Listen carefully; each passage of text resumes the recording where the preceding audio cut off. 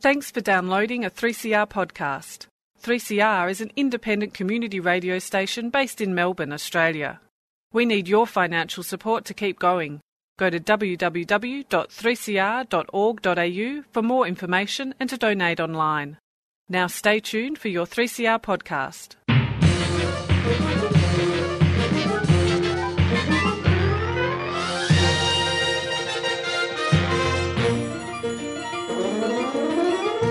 Welcome to another episode of Lost in Science. It is so much science on the radio once again. My name is Chris, and boy howdy, do we have some Australian species, Australian threatened species, and the threats there too.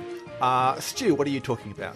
Well, I'm a big plant guy, and one of the things you that are a big plant guy. Yeah, I'm a giant green thing in the middle. No, I don't live in a pot. You're certainly not a fun guy, are you?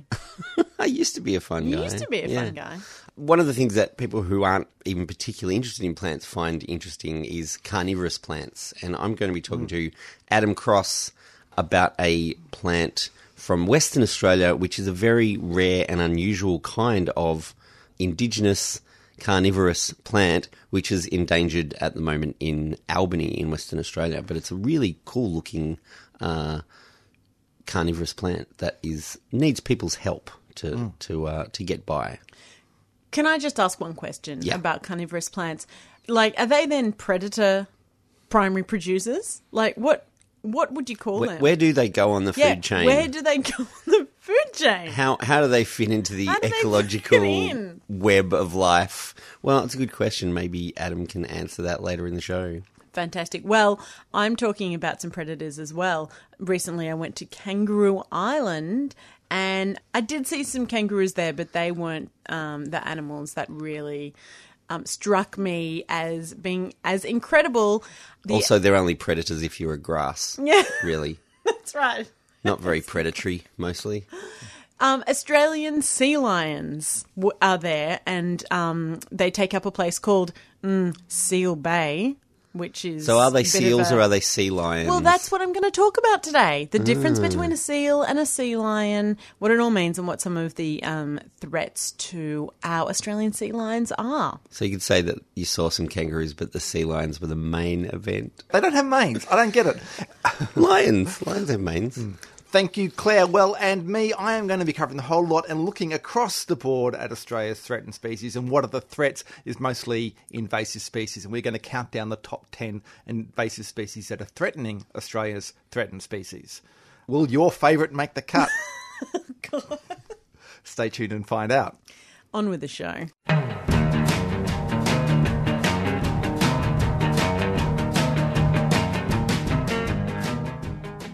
A lot of people who have an interest in plants have probably come across the carnivorous plant species of the world, and probably the most famous of those is the Venus flytrap, which catches its prey in its snapping jaws.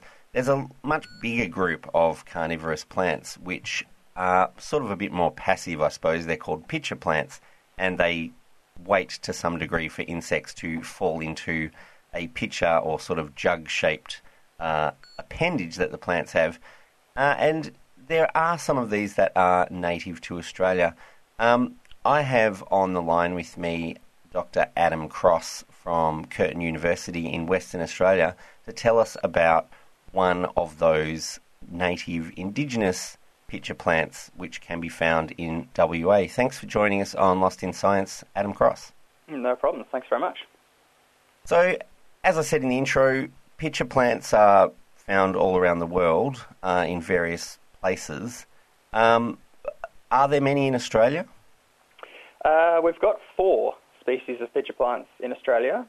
It's not a fantastic claim to fame of the sort of 150 to 200 species around the world, but we've got perhaps the most unique species on the planet down here in the southwest of Western Australia, the Albany pitcher plant. Okay, so the other Australian species are from far north of Queensland. Albany is obviously a temperate climate. So is that what makes them so special? Essentially, yes. The species from North Queensland are from a group that we call the tropical pitcher plants, or the genus Nepenthes, and they're a quite widely distributed group throughout the tropical regions Borneo, the Philippines, Indonesia, areas like that. The Albany pitcher plant is from a genus known as Cephalotus or Cephalotus, and it is quite remarkable in its uniqueness. It is actually, even though it looks quite similar to these other species on the face of its morphology, the pitchers have a similar shape to them, it's actually more related in a evolutionary context to cabbages, roses and pumpkins than it is to other carnivorous plants or, in fact, even other pitcher plants. So the appearance of the plant, briefly, can you describe what the plants look like? So Cephalotus grows as almost like a small rosetted herb. It's only a few centimetres high. It's not the most sort of prepossessing of plants, but it has these very striking jug-shaped pitchers that can be up to sort of 4 or 5 centimetres long, almost like a large thumb. And they sit at about a 45-degree angle to the ground, and the limb or the rib of those pitchers is sort of lined with teeth. So it has almost a little sort of a menacing mouth at the top of the pitcher. And those attract insects up the sort of rigid wings that surround the pitcher, which are drawn by nectar, and they are sort of lured into the mouth of the pitcher where they fall in and are slowly digested and assimilated by the plant. But why have they adapted this ability to digest insects? Well, Western Australia generally is known because we have very, very infertile soils that have very low amounts of plant available nutrients in them. And Cephalotus grows down south in wet, peaty swamps that have virtually no nutrients that plants need to survive. So they've found this strategy or this niche that allows them to compete with other plants, where other plants really have to struggle or find other strategies to find nutrients like nitrogen and phosphorus. They really just sort of sit there passively and they get theirs from capturing and digesting insects. So this structure that they've developed, this pitcher, this is obviously, if these are so distantly related to the other pitcher plants in the world, this is a great example of convergent evolution at work here. Oh, absolutely. It's probably the most striking instance of convergent evolution anywhere in the plant kingdom. Cephalotus, the current estimates suggest, is about 55 million years old as a genus. And there is only the one species within that genus, and the genus sits alone within the family Cephalotaceae. So there are no other near relatives of this species, and in fact its nearest relative is a rainforest tree from South America. So this plant is far, far removed from all of its relatives in the world, really. Absolutely. And in time. The current estimates really sort of suggest that it's a Gondwanan-era relic, and it has just, or its relatives, have just sat in swamps down in the southwest region near Albany for tens of millions of years, sort of just doing the one thing that they do best, which is being carnivorous. So it's only found in this area of Western Australia. How large is the extent of the population? Historically, it was quite extensive. So historically, there are records of this species that occur almost as north as Busselton, down to Augusta, and across to sort of east of Albany. So a several hundred kilometre east-west range, and almost about 100 kilometre north-south range. But that is one of the main focus of our research in the last sort of 4 or 5 years, because the range of the species has dramatically declined. So what's its current range at the moment? Currently, the estimates that have been done through independent survey and also from our state government department, the Department of Biodiversity, Conservation and Attractions, estimate that there is between 2,000 and 3,000 hectares only of suitable habitat left for this species. And so has anyone got an estimate of how many actual plants might be in that area? Yes, we've done surveys now, as I say, over the last few years, and we think that there are approximately 5,000 plants left in the wild. So that's not a great number to have left. What are their major threats, and how can they be protected, the population that's actually left? Well, there used to be approximately 130 locations that are recorded in our state herbaria. Our surveys have found that over 75% of those have been lost in the last century. Mostly they've been lost to land clearing for agricultural development and for the development of housing, particularly around the Albany region. But the species has a very, very strict ecological requirement. So it only grows in a particular kind of habitat, even within those swamps, where it's just wet enough but not too wet. And as such, it's also threatened by alterations to hydrology, the flow of water through habitat. And it can also be threatened by fires that are burning at the wrong time of year, or also fires that are too hot that actually damage the peat, as we've seen through some of the very intensive bushfires down in the southern region in the last couple of years.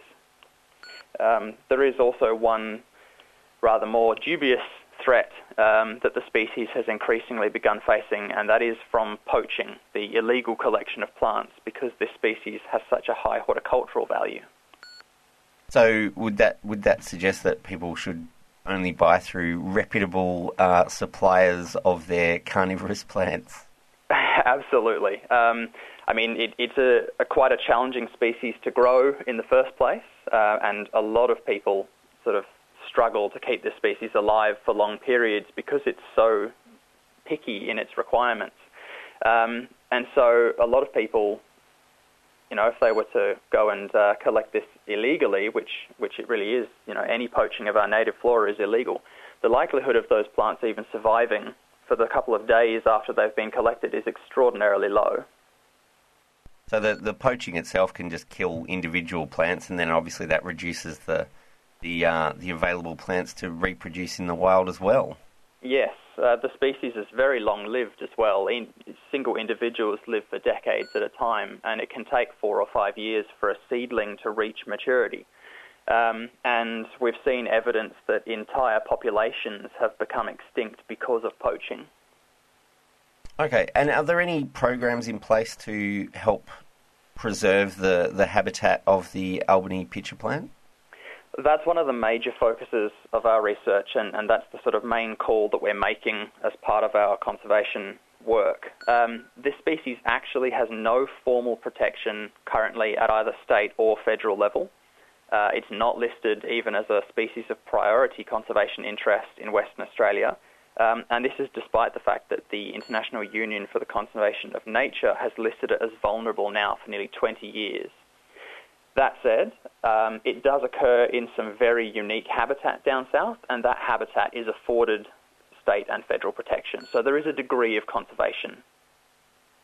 Okay, well, I guess one of the things anyone listening could do is possibly write to their local member, whether in Western Australia or any other part of the country, and insist on people sort of making some noise about it, about preserving the habitat and then preserving the pitcher plant as a result. Absolutely. We would really urge anyone, particularly in that Albany, the greater Albany and Walpole, Denmark region, to do just that. There was a site that was a very significant population of this species that was lost to development for housing at the beginning of this year even. So development is still continuing to have a significant impact on this species, despite the fact that it really represents sort of the jewel in the crown of our Western Australian floristic biodiversity. It really is quite a remarkable species. Well, I hope that we've helped raise some awareness of this amazingly rare and unusual plant that is hanging on in southwest Western Australia. Thanks for joining us on Lost in Science to talk about the plant, Dr. Adam Cross. Thank you very much. And anyone listening, look into trying to get some extra protection for this unusual and rare plant. Across Australia on the Community Radio Network, you're listening to Lost in Science.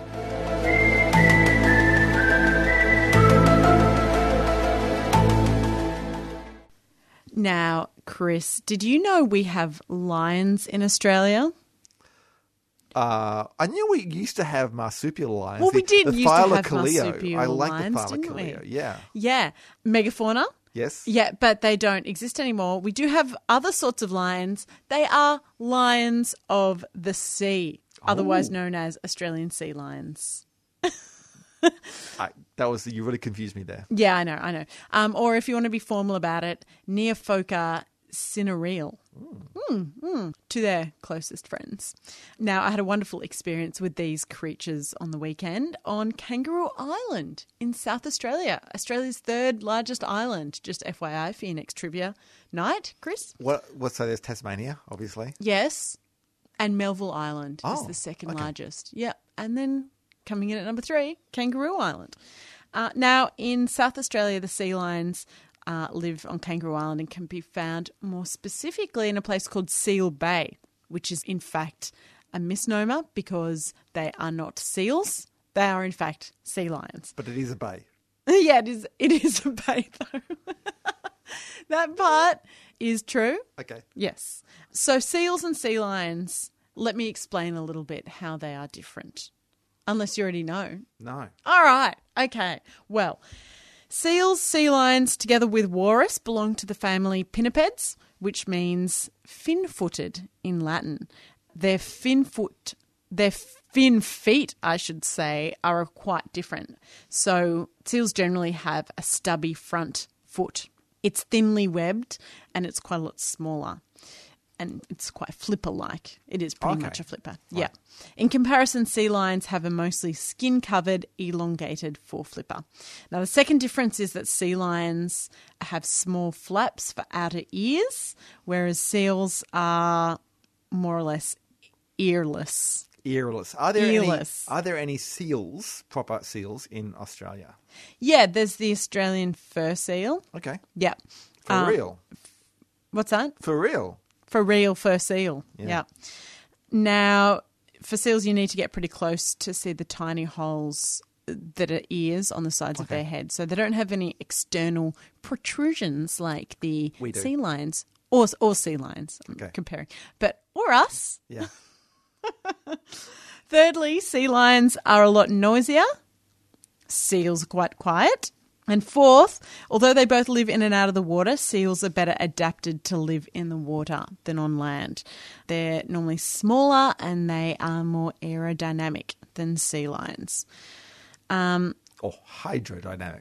Or hydrodynamic, of course. I should say aquadynamic. Aquadynamic? Yeah. Okay. Aquadynamic. Now, back to their flippers. Their hind flippers actually of the sea lions can angle backwards. So seals angle backwards but don't rotate. Sea lions angle backwards but can also rotate. Forwards. Can rotate forwards. Okay. Yep, so they can both angle backwards and then come forwards. So seals pretty much are fast in the water, but they have to crawl along on their belly when they're on the land. But that means sea lions, when they're on land, they can sort of like shimmy along on their front flippers and they're sort of on their hindquarters as well. So basically, if you see a pinniped, i.e. a sea lion, seal or walrus, walking around on land awkwardly or holding itself up with its flippers, which is something that the sea lions can do, you've got yourself a sea lion. If it's on its belly and its hind legs are angling backwards, you've got yourself a seal. Now, unfortunately, the lovely Australian sea lions are also an endangered species and they have a decreasing population. There are a lot of threats to sea lions, as there are a lot of threats to most marine mammals, and reasons why their population is decreasing. But one of them specifically is gill nets. So these are nets that are used in large fisheries. So the nets that catch fish around their gills and keep them there for X amount of time. Now, these gill nets are a particular issue for the South Australian sea lion population, and in 2010 research was published and it showed that up to 374 Australian sea lions were killed in Australian waters surrounding Seal Bay in an 18-month period. Now, because the population is quite low anyway, there's only a few hundred sea lion pups that are born every single year and reach adulthood. 374 sea lions getting whisked out of the population. That's kind of a big chunk, isn't it? That's a huge chunk. Yeah. It's too much for the sea lion population to withstand, so they're on a quite dangerous decline. Now, this number could actually be higher because there wasn't any law or anything for fisheries to report the sea lions that had died as a result of the gill net. So it was just sort of like a self-reporting thing. So it could have actually been a lot higher. Now, once the research was published, then a whole lot of government, non-government agencies, as well as scientists and fishing industry worked together to ban the gill nets. And now every fishing boat that fishes anywhere near the sea lion colony in Seal Bay and Kangaroo Island has to have a camera on board to monitor exactly what is being caught. So they've banned all the nets and they're hopefully tracking what is being caught within the fisheries to hopefully give our wonderful sea lions, endemic sea lions, a fighting chance. Yes, you're listening to Lost in Science. My name is Chris, and look, obviously climate change is a big concern here in the Anthropocene. It is, yes. Should be a concern for everyone. But it is not our only concern. Okay. People talk about us being in the sixth mass extinction, and we're yet to see the climate change as being one of the big drivers of that. There is a lot of other stuff going on that is causing plants and animals around the world to go extinct. That's true. However, the first animal to become extinct because of climate change in Papua New Guinea has been described and reported recently. Look, I'm not playing down. I'm not saying climate change is not a thing, but there is a lot of other stuff going on. There is. Around the world, the top two impacts on threatened species are, well, one of them is not a surprise, it's habitat loss. Yep. And change due to agriculture, that sort of thing. Yeah. Closely followed by what they call overexploitation, which is things like hunting and timber harvesting. Yep. However, in Trafficking. Australia... Sorry? Wildlife trafficking as well, yep. In Australia, the top factors that affect Australia's threatened species are, in fact, invasive species, followed by changes in habitat. Now, this is at least due to studies done by the Threatened Species Recovery Hub, which is a national collaboration from 10 universities, along with the Australian Wildlife Conservancy. It's based out of the University of Queensland in Queensland. So they identified invasive species as the biggest threat to Australia's threatened species. 82% of all threatened species, that is 1,257 species, are under peril from invasive species, and 1,136, or 74% of threatened species, are affected by habitat loss and changes. So, invasive species here is one of the big ones. That's huge. It is huge. And also looms large in people's minds. Look, it does loom large in people's minds, but I guess we get easily distracted by what the real threats are. Even with invasive species, that is one of the things. So, if I were to ask you, Claire, what do you think is your top hated invasive species? Hated? What, like emotionally charged? Which one do you think is the problem? Look, I think people think cane toads are probably more of a problem than... I think rabbits is probably the biggest one, right? Look, we're going to get to bunny rabbits. You're right, though. Okay, spoiler, they are the top one. But yeah, you're right. Cane toads is one of the big ones that is identified. There was actually, though, a poll, I think, in 2005 that listed hated species, and the Indian myna, or the common myna, was the most hated in Australia, even though it doesn't really necessarily threaten many other native species. Yeah, well, I mean... It's just because it's visibility. It's all about visibility and also annoying squawk. It's stealing your chips. Yeah. Okay, yeah, but no, you're right. The rabbit... not a seagull. It's not. The rabbit, according to the Threatened Species Recovery Hub, the rabbit is the top worst invasive species in Australia. There are 321 native species threatened by the rabbit. And the reason the rabbit comes up so high, apart from there being so many of them, is that it threatens both basically plants and animals. So it eats vegetation, and then it ruins it for all the other animals, and plus can also lead to increases in predator populations as well. So yeah, the rabbit does the most damage. But there's a bunch of other ones on the list as well. I'll go through the rest of the top 10, shall I? Please. Okay, number 2, actually, you probably wouldn't have got this one. It is, and it shows you how all the things you need to consider. This one is actually the Phytophthora probably not pronounced correctly, plant disease. So it's Right, it's a fungal disease. Fungal thing. Well, it actually turns out it's a water mold. Apparently, is the latest reclassification. But yeah, it's known as root rot fungus. Yeah, and it hurts. I think it's something like 200 native plants that are threatened by this particular mold. So yeah, it is up there. It is closely behind the rabbit. Next one, the pig. Right, the pig. Feral Wild pig, feral pig. Most of these are going to be fairly familiar. Yeah, feral pig is number 3. Number 4 is the cat. Guess that. Yeah, okay, right. Which is probably not a surprise. I would have thought cat would have been number 2, not number 4.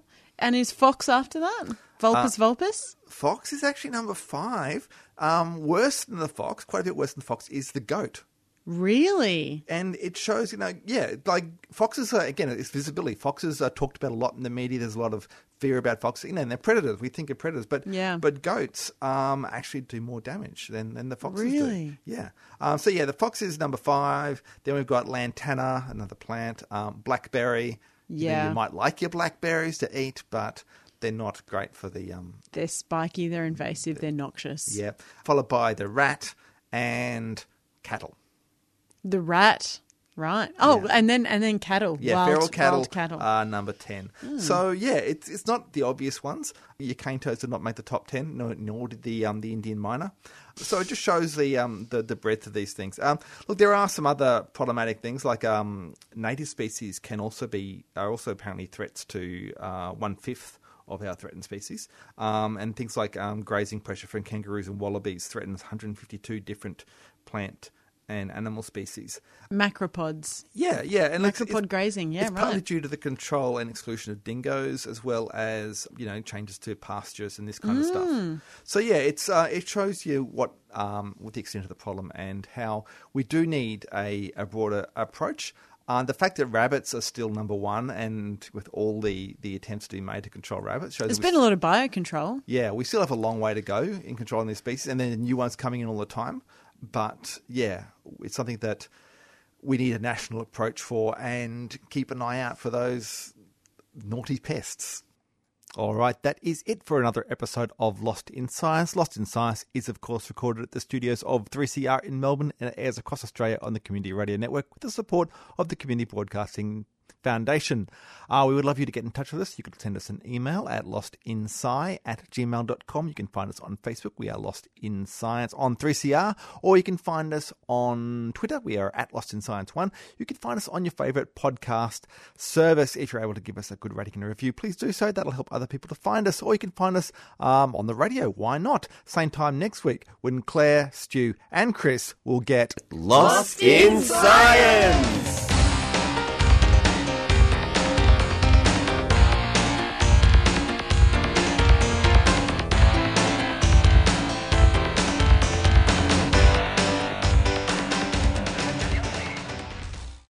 Thanks for listening to a 3CR podcast.